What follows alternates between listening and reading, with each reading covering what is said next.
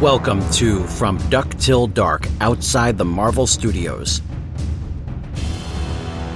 An audio celebration of the films based on Marvel Comics characters released before and during the Marvel Cinematic Universe. Enough said. All right, let's go ahead and start this up. How's everyone doing today? Awesome. Thank you guys so much for being here. This is going to be a really fun chat with basically just giving you what I like to call my dissertation that I've been working on for the past 2 years.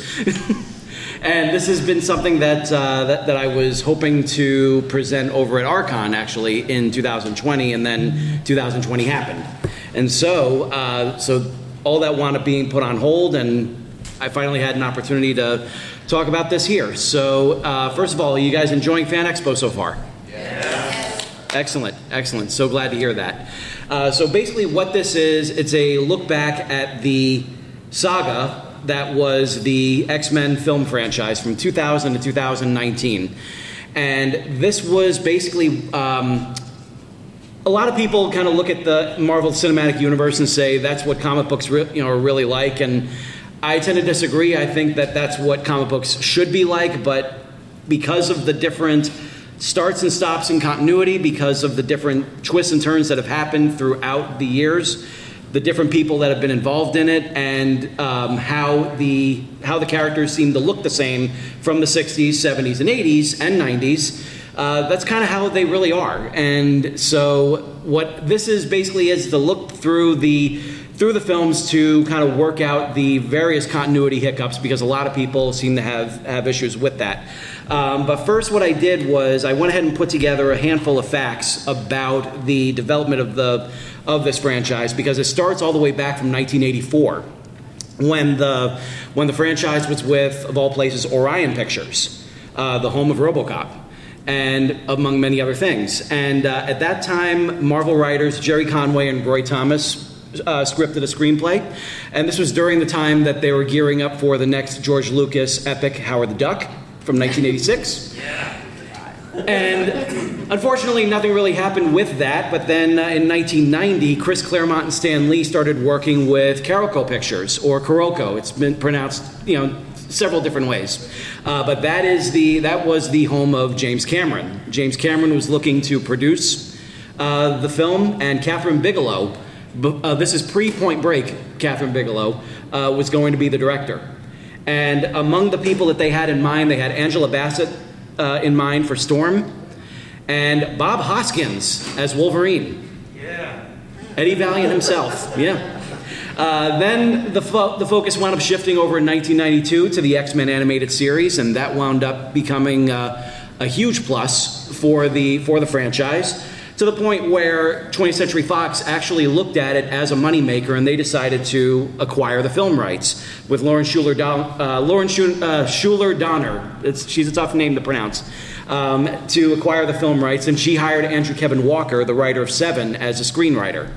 The submitted drafts, they featured characters from the early 1960s, but they also included Wolverine, they included Bolivar Trask, and they included the Sentinels. So they wanted to get things going pretty quickly.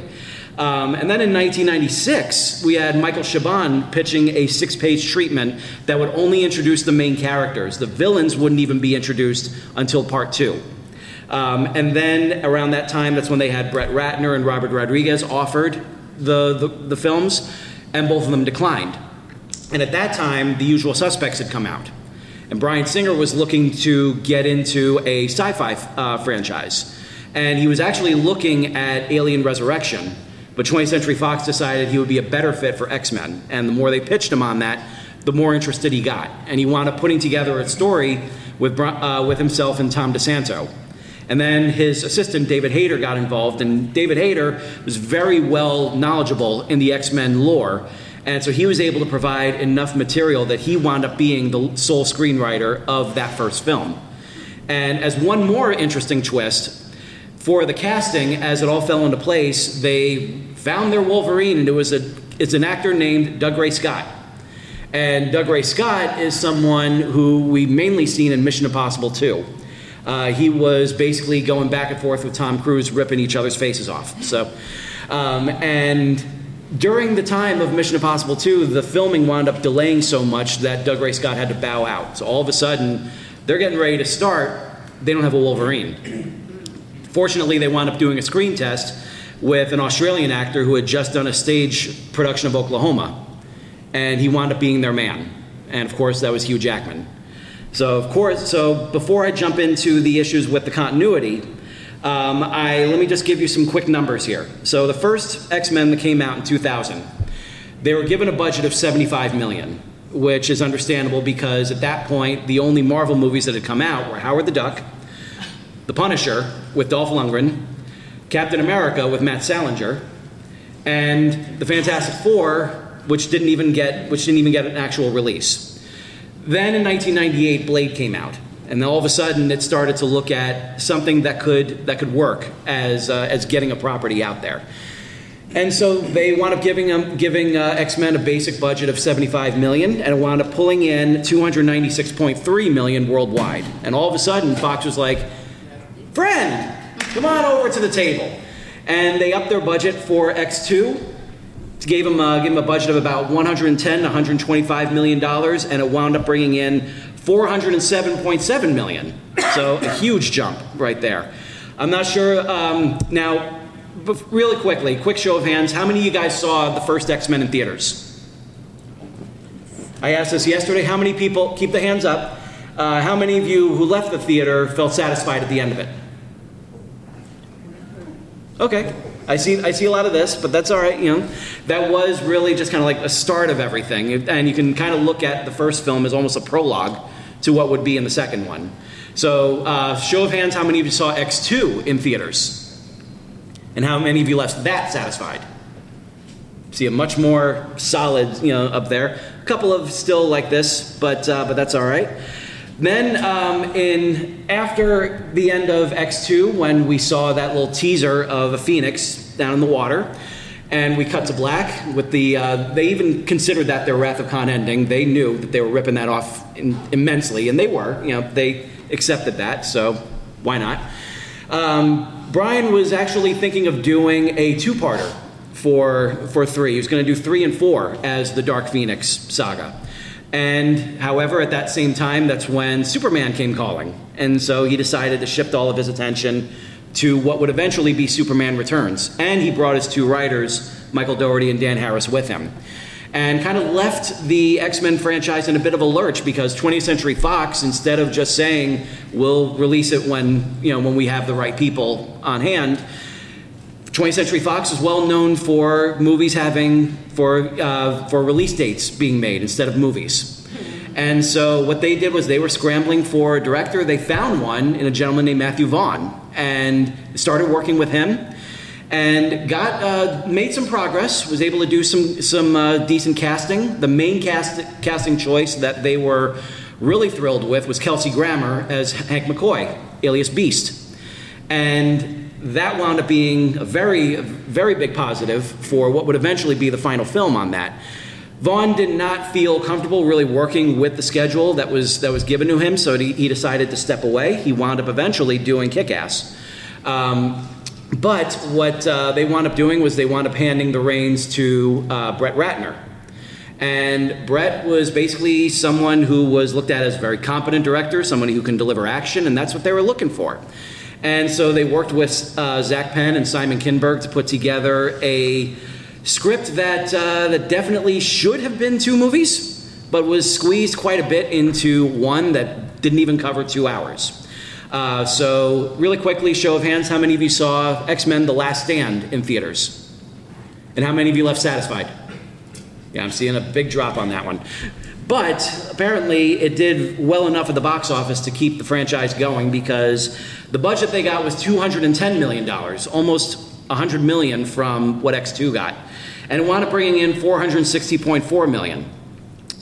And at that point, that's when Hugh Jackman came up to 20th Century Fox and said, I got an idea about bringing Wolverine to Japan.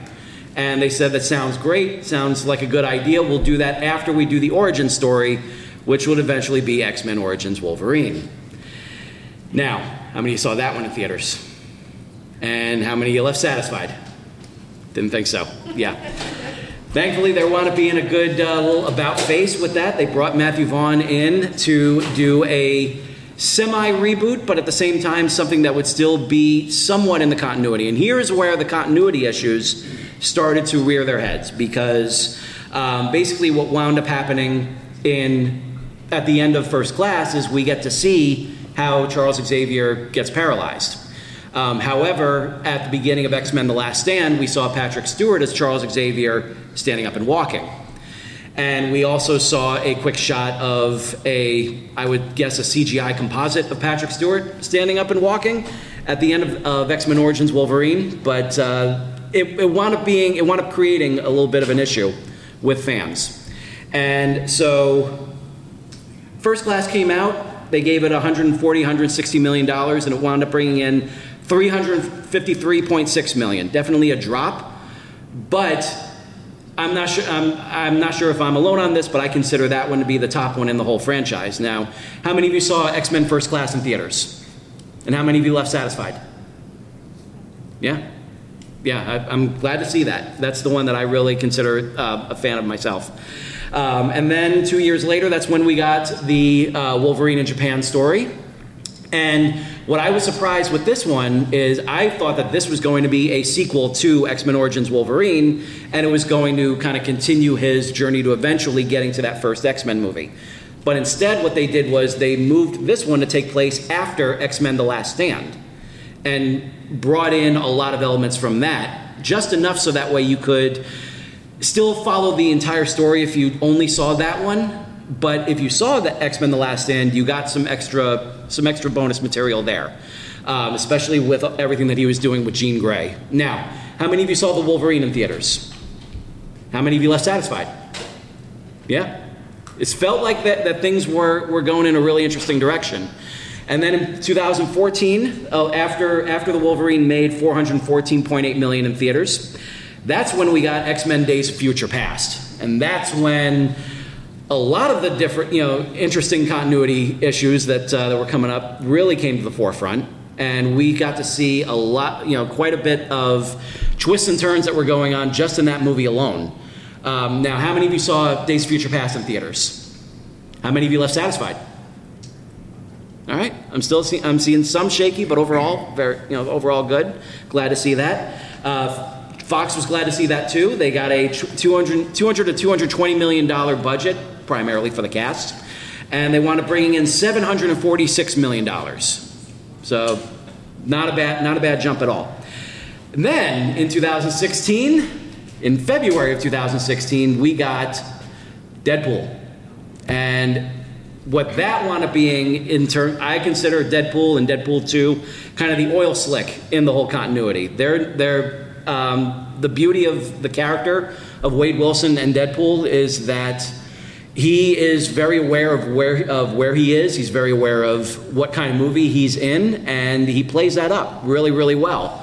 And so that is its own little thing, but at the same time, it's something that has enough of X-Men lore so that way those who have been following it can definitely keep up. Now, how many saw Deadpool in theaters? And how many left satisfied? Yeah, that was a big one. And Deadpool was given a budget of only $58 million. And it left with $782.6 million. So all of a sudden, Deadpool became Fox's new friend. At the same time, that same year, we got X-Men Apocalypse. And that was another interesting little twist in the continuity, because now all of a sudden we got to see what happens to the team after the events of Days of Future Past and the awakening of Apocalypse, who would basically kind of sit around for a little while and watch TV. So, show of hands, how many of you saw X-Men Apocalypse in theaters? How many of you left satisfied? Yeah. 2016 was really interesting because we wound up getting hit with a whole lot of franchises at the same time that year. Not only did we get Deadpool, but we also got Batman v Superman, we got Captain America Civil War, we got X-Men Apocalypse. Later on in the year, we would get Rogue One, the Star Wars story. So there was a whole lot to be had, and Doctor Strange, the same year. So 2016 was a very, very busy year for this genre. At the same time, it brought in the cost was $178, and it still brought in $543.9 million. So then we had the supposed finale of the X-Men franchise, and that would be Logan. Because the success of Deadpool coerced James Mangold and Hugh Jackman to petition to make Logan an R-rated film and go all out with it as much as possible to really put the exclamation point on Hugh Jackman's run in this character. And they agreed. They gave him a condensed budget. They gave it $97 to $127 million, but they were rewarded with $619.2 million. Now, how many of you saw Logan in theaters? How many of you left satisfied? Yeah? Yeah, absolutely. And then we had Deadpool 2 coming out, and which, basically just kind of added on a little extra to Deadpool's mythology, really kind of built on it, and he had some fun. He definitely delivered on the promise that he gave at the end credit stinger. They definitely brought in Cable and had a whole lot of fun with that. So, how many of you saw Deadpool 2 in theaters? How many of you guys left satisfied? Yeah? The budget for that one was only $110, but it brought in $785 million. And then we thought that was the end of it. However, at that time, around 2018, 2019, that's when talks started going on between 20th Century Fox and Disney, for Disney to basically acquire 20th Century Fox. And while they were doing that, they were also doing one last shot at the X-Men franchise, because Simon Kinberg, who was behind the screenplays for Days of Future Past and Apocalypse, wanted to do Dark Phoenix right. And so what we got was Dark Phoenix. And after many different delays and an incredible drop in enthusiasm from the trailers, by the time that Dark Phoenix came out, the sale was already underway.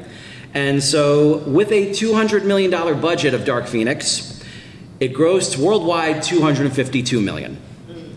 Basically, what Dark Phoenix was, is this was the party after the cool kids had already left. And so, how many of you saw Dark Phoenix in theaters? I'm curious. And how many of you left satisfied? Yeah. I personally wound up not seeing it until it came out on DVD. And I thought that there was enough there to recommend, but I also feel like Simon Kinberg kind of overcorrected himself to the point where he kind of left the Dark Phoenix itself very muddled.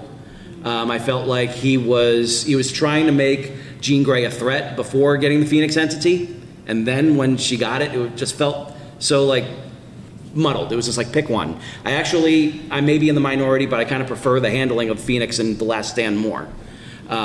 So now, throughout all these years, I've been like a big fan of this franchise. I saw the first one and the second one 3 times within 1 week, and took my dad to see it, for both of them.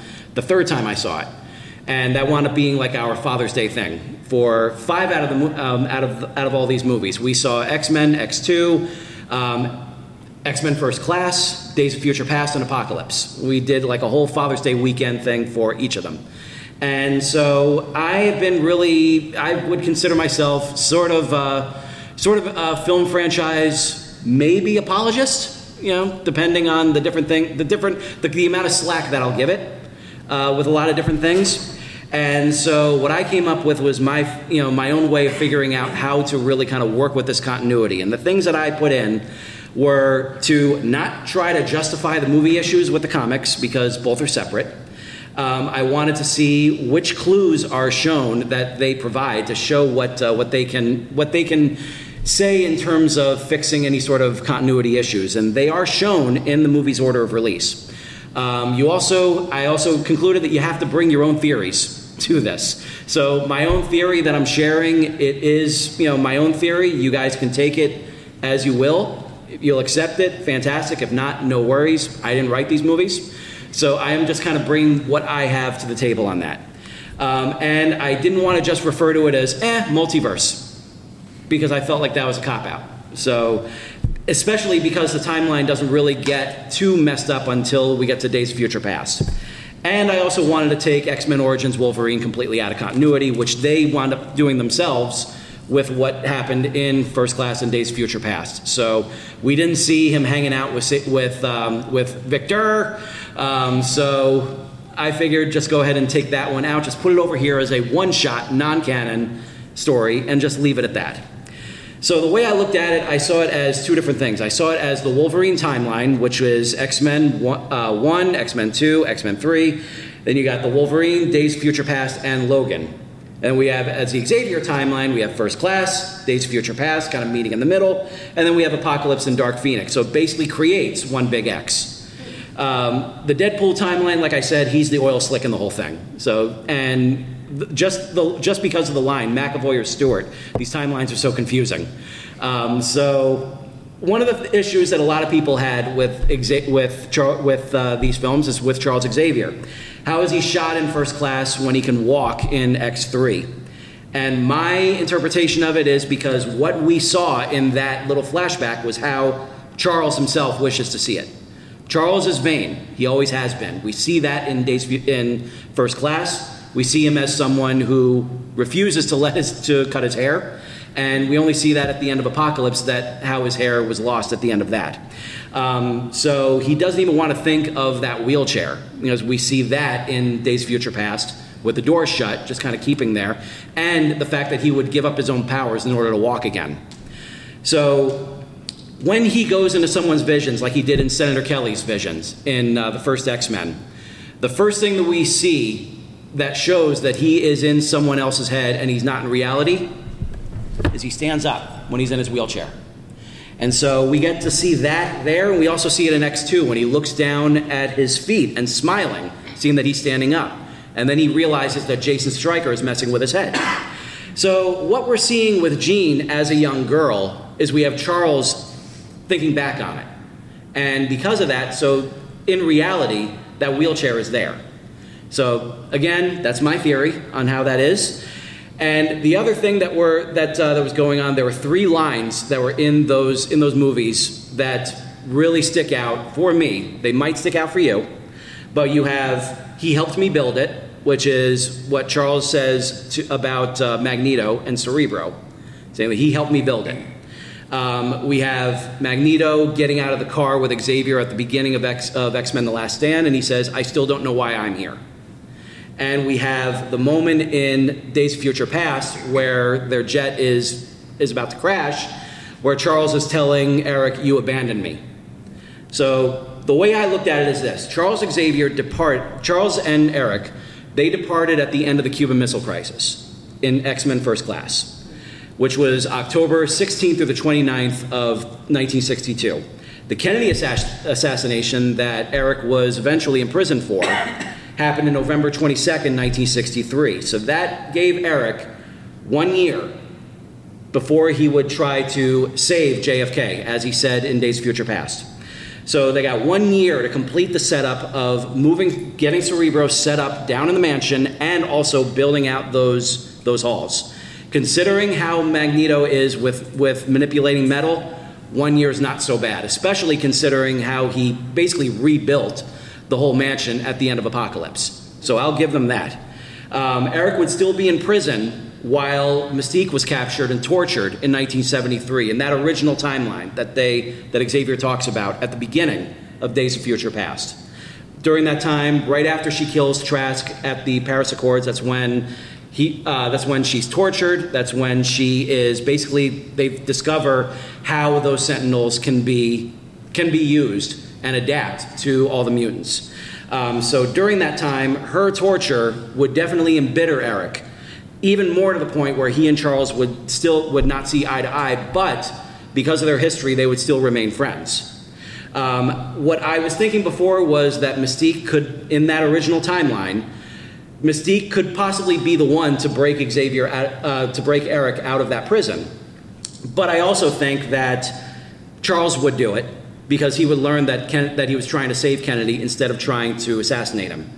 And so that would explain why they were basically together when Charles first recruited Jean in X-Men for The Last Stand. So that's why you have Eric saying, "I still don't know why I'm here." At the end of Days of Future Past, however, Eric goes off on his own and he starts his life over. He goes on the run. So that leaves Charles to recruit Jean alone, as you see him in Dark Phoenix. So then you have the Charles and Mystique connection that a lot of people were kind of up in arms about. And a big connection that I believe would still be there because Mystique's sabotage of Cerebro in the first X-Men, it only incapacitates Charles. It doesn't kill him. If she was feeling really bitter and hateful toward him, then she would have done something to really damage him. But then we have the Wolverine issues, and one of the things that a lot of people were wondering was, why does he have his metal claws in Days of Future Past when he lost them in the Wolverine? And the only thing I can say is, look who he was with for 2 years after the 2 years. 2 years after the events of the Wolverine, that's when he sees Magneto again, and he's recruited to eventually join the group off on the Sentinels, against the Sentinels. So, with that in mind, he would definitely need more than bone claws. So, it's very easy to assume the Magneto basically gave him an upgrade. And then people look at the timeline in Logan. And my theory, again, is Logan would continue on after that one continues on after the Days of Future Past ending, that Back to the Future ending that they get. And Hank said something really interesting in Days of Future Past. He says that time has a way of snapping back, which means that Scott, Jean, and everyone else should have stayed dead, which means that those psychic seizures that Charles has in Logan, they were the ones that basically killed everyone that was there. And we see Charles showing a lot of guilt right at that moment when he is killed by the X-24. So the way I see it is that he killed them and wound up actually doing his part in making mutant kind an endangered species, which is where Logan picks up. So that's my dissertation to kind of smooth out, like any sort of continuity issues. But I'd love to hear from you guys. I'd love to hear, am I full of shit? Am I too much of an apologist? Or, or does this kind of make sense based on what was given? So I'd kind of like to open the floor. Yes, sir. The only one that I'm a little bit skeptical on is Magneto, re-adamantiuming Wolverine's skeleton, because how exactly would he do that? My theory is that he's already shown that he can manipulate it. So my thought is he would basically just take some of it and just try to basically smooth it out. Basically just try to take whatever he can get from there and add it to him. That was my only, again, that was my only theory based on what we have. Obviously, it's a rare material, but it's already in Logan himself. So my thoughts is he would at least try to take whatever he could to try to get those claws back in working order. So sort of like he still had some residue left over. Yeah. From the Wolverine. Oh yeah, because he still has the full adamantium skeleton in there. So he can very easily just kind of, because we see that he can still manipulate it, because when he goes ahead and pulls out the bone claws, when he sees Eric over at the airport, he can't stab him. Magneto is keeping him from moving forward. Yeah. So that adamantium is still very much in there. The only things that really got taken away were the claws. Okay, it's been a while since I saw the Wolverine, so I couldn't fully remember. Oh yeah. Anyone else? Yes, sir. Where does New Mutants fit in? Couldn't tell you. That I couldn't tell you, because that was something that I still have yet to actually sit down and watch myself. I would like to, but at the same time, everything that I'm hearing, apparently I'm not missing much. And there was a whole lot of back and forth that was going on behind the scenes, and that one, I'm not even sure if Disney really got involved with any of the edits themselves, because I know that with Dark Phoenix, that was the last one that was released under the 20th Century Fox original people that were there, original board. So I look at New Mutants as something that they brought in and just figured we'll just go ahead and do this. So since they had control over it at that point, that's something that I just kind of look at. What what really interests me is just how 20th Century Fox basically handled this whole franchise. Yes. I'd like to hear your thoughts about the cure that Magneto got at the end of X3. The Last Stand? Yeah. He got them back by the end of, I want to say, the Wolverine. He actually got it back. You see, it's starting to come back at the end of The Last Stand, because The Last Stand was definitely like they definitely pulled their punches on that one. Yes, they wound up they wound up killing Scott, they wound up killing Jean, and they decimated Charles. But the last thing that you see in that at the very end of The Last Stand is you see Eric sitting at a table at a park with a chessboard right there, and he just kind of gives himself like this weird look, wondering like, what's going on here? And he holds up his hand, and one of the chess pieces that's metal starts to move just the tiniest little bit before it cuts to credits, showing that cure that they gave was temporary. It was something that was manufactured and something that was not going to have a permanent hold on things.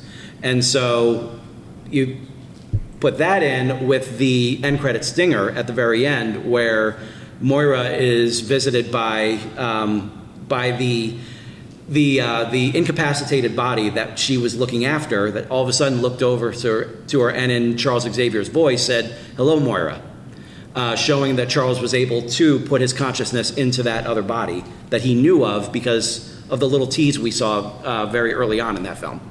Yes? How's it his face, though? How's it in space? No, how's it his face? Oh, how's it his face? Back into the body. That is, Image, or is it... I think that was, Charles has been known as like the most powerful mutant on the planet. So, and my understanding is that was, I think, based on what they were saying, like behind the scenes, is that was actually his brother.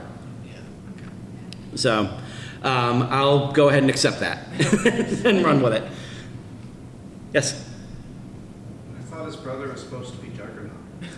Supposed to be. But but we don't see any sort of mention of that in The Last Stand. So even though I know you said Deadpool is kind of like the oil slick. Yeah. But what do you think of Juggernaut in X-Men 3 versus Deadpool 2? Do you think they're still supposed to be the same guy, or? I think with Deadpool 2, I put that. I would basically just say that if that was going to be in any continuity, it would be in the James McAvoy, Michael Fassbender First Class continuity, because we see a quick glimpse of them in Deadpool 2, and we also see a much more enhanced version of Colossus in that one. The same year that the whole mansion blows up, but at the same time, like Deadpool and Deadpool 2 take place much more closer to our present time.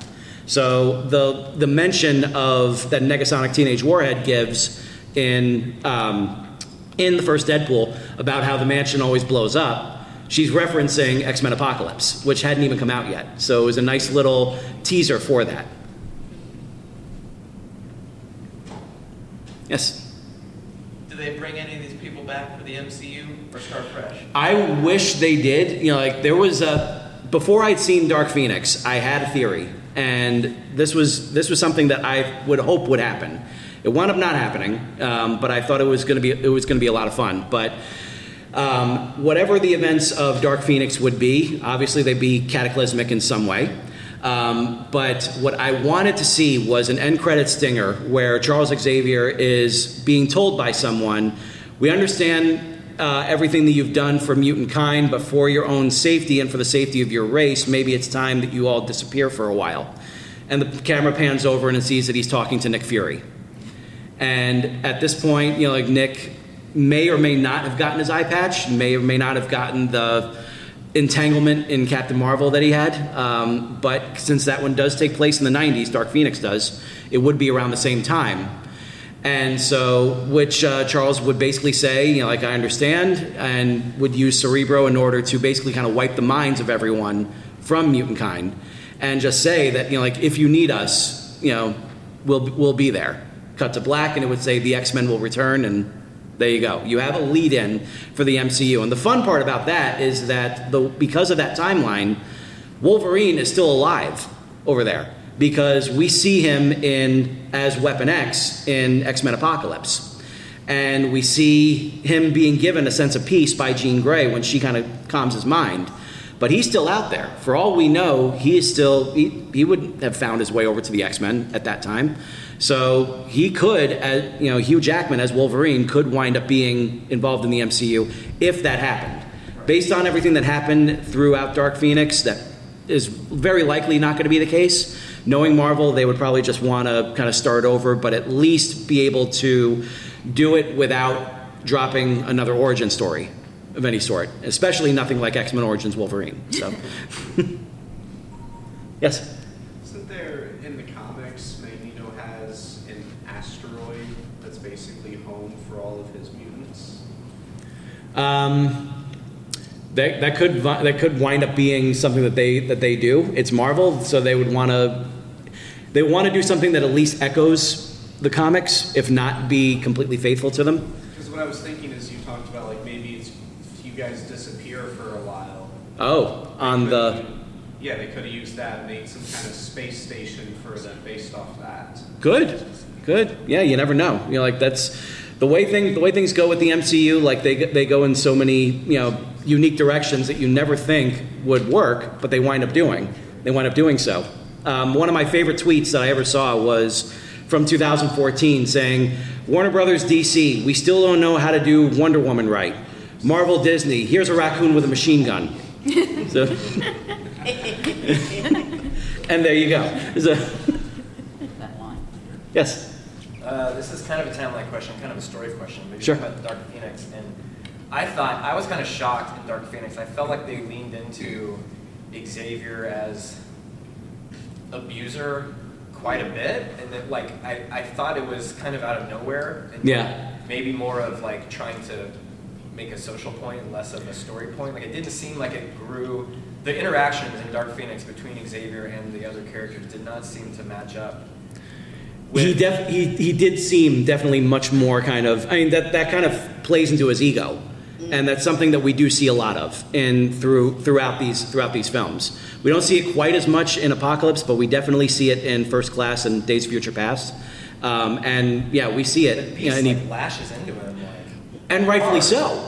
And rightfully so, because Charles was wrong the way that he handled that. I understood why, but at the same time, the way that he did it, it didn't come off. It didn't come off right. Which if you're gonna have these sort of characters and everything going through these sort of changes and having these arcs, I was glad to see it because I like the fact that he's as imperfect as he is. But he definitely made some mistakes, with that. Personally, I thought that it was, like I said before, just like the way that they handled Phoenix itself, by bringing in the aliens, I thought it was very clumsy. By talking about how the Phoenix entity destroyed a whole star system that we never see, and introducing these characters that we could really care maybe one little iota about, I felt that was a miss. I felt that there was enough there to give it, some sort of a recommend, but definitely a weaker one. But like I said, I feel like they handled Phoenix better in The Last Stand by having it something that's always been inside her and something that has the potential to lash out at any given moment. And the evolution of that from using Cerebro that basically unlocked it and then starting to crack in X2 and then going full force in X3, I thought it was a very good evolution there. But the way that it was handled in Dark Phoenix definitely could have been better. Now, Yes. Oh, yeah? do you think with him using Cerebro so much to where your theory can be played as well, Mm-hmm. to where his seizures are the one that cause him to become extinct? I definitely think that it definitely helps because that really is like one huge amplifier. And when you have someone as powerful as he is, putting in that amplification. Again, I don't know what movie it was, forgive me, but I mean, when they were trying to do that, essentially. X2, that's right. That's exactly. Like that's the fact that that's already been something that almost succeeded. Yeah. In that same vein, like there were mutants all around the world that were falling in pain. So it very much could have been that moment that he had one of his seizures and he couldn't stop himself. So yeah, I think that's a terrific point right there. Yes. So what do you think about the idea that he has to, they call it Professor X, they have to take him off the table every movie because he's too powerful. Every movie, he's sidelined in some way. Yeah, which I understood. You know, like that's something you have to do for drama. You have to, if you have like the most powerful mutant on your side, but at the same time, like he himself has been like very much holding back on doing what he can do. What he did with the way that he handled Mystique, he very well could have stopped her, you know, forcefully into dropping the gun, but she had to be the one to make the choice. And the fact that he allowed her to do that, and that's when all of a sudden everything wound up changing, because she made that different choice that set her on this different path, which what I appreciated with X-Men Apocalypse, because one of the things that she was doing was she was basically doing a catch and release when it came to mutants. She got them out of danger, but then dropped them off somewhere else and say like, okay, you're on your own. And just was able to go about as much as she could. She did that with Nightcrawler, and she did that with Wolverine, because eventually Stryker's team wound up finding him. So, do we have any other questions? Any other statements? I like the way you explained it. I had a hard time with Logan because I'm a Wolverine fan, and I was not prepared for him to die at all. Yeah, yeah. I'm still mad about that. No, yeah. And so I like how you explained it, because I couldn't talk to anybody who could say, well, what was going on with Xavier and everything, and I kept trying to get it in the timeline. I'm like, this is not making any sense to me. So your explanation explained it a lot better. Oh, thank you. The one thing I would have done differently with Logan, two things. I would have not shown the date of I would have not talked about the date being 2029, because I felt like that was all the movies for the Wolverine timeline. They always say the not too distant future, the Sunday AD, so to have a definite date on that, with saying 2029, I felt they could have done a little bit better job just kind of fuzzying that up a little bit, or just say like, oh, this is the year 2000, and then cuts to something else. Just something that just kind of show that the timeline is still very ambiguous. And the only other thing I would have done differently, and this is just from a personal standpoint, I would not have ended the movie with "The Man Comes Around" by Johnny Cash. As much as I love that song, I feel like Dawn of the Dead did a really good job with that, and that's all I was thinking of when I was listening to that. I would have chosen a much more somber piece. I would have chosen "Hurt," his cover of "Hurt" from Nine Inch Nails. I feel like that fits Wolverine a lot better. I hurt myself today to see if I still feel. Other than that, I absolutely love that movie. Yes? They did use that one for the trailers, though. They did, yeah. That's why I expected to see that in the end credits. Well, to argue in favor of doing an actual date, the reason I think it was actually a good idea is because you had Xavier there, and knowing how old he was actually important to understanding the movie. I'll give you that. I'll definitely give you that, because he had to get, he definitely had to show him getting older, because he's not, Logan may live forever, but Xavier is still a man and will age and will eventually die on his own. And the whole movie is the premise of the movie is based on Xavier basically losing it due to old age. Yeah. All right, I'll definitely, give you guys that. So we're about to wrap up, but what I'd like to do is I would love you guys to grab your tickets, because I have a couple of things I'd like to raffle off for you. If any. So I have, okay, good. All right. So I have two books that I've written here. This one here, Excelsior, this is part one of a young adult sci-fi trilogy.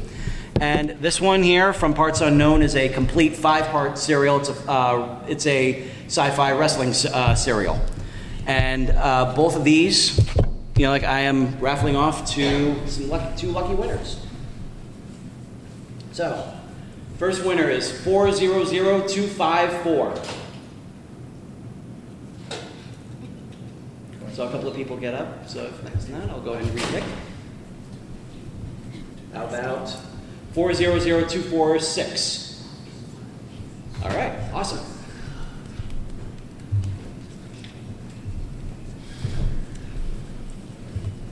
There you go. Feel free to take a look at these. Pick which one you'd like. Thank you.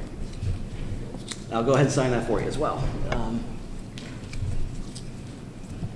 And And our second winner, 400243.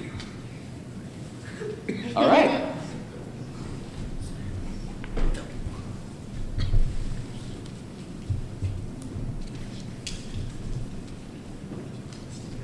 Excellent.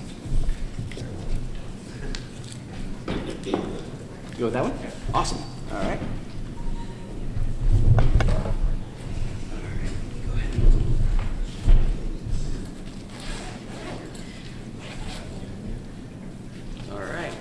All right, guys. I want to say thank you guys so much for coming out. I hope you guys enjoyed it. It's my little TED talk here. So I appreciate it. Thank you guys.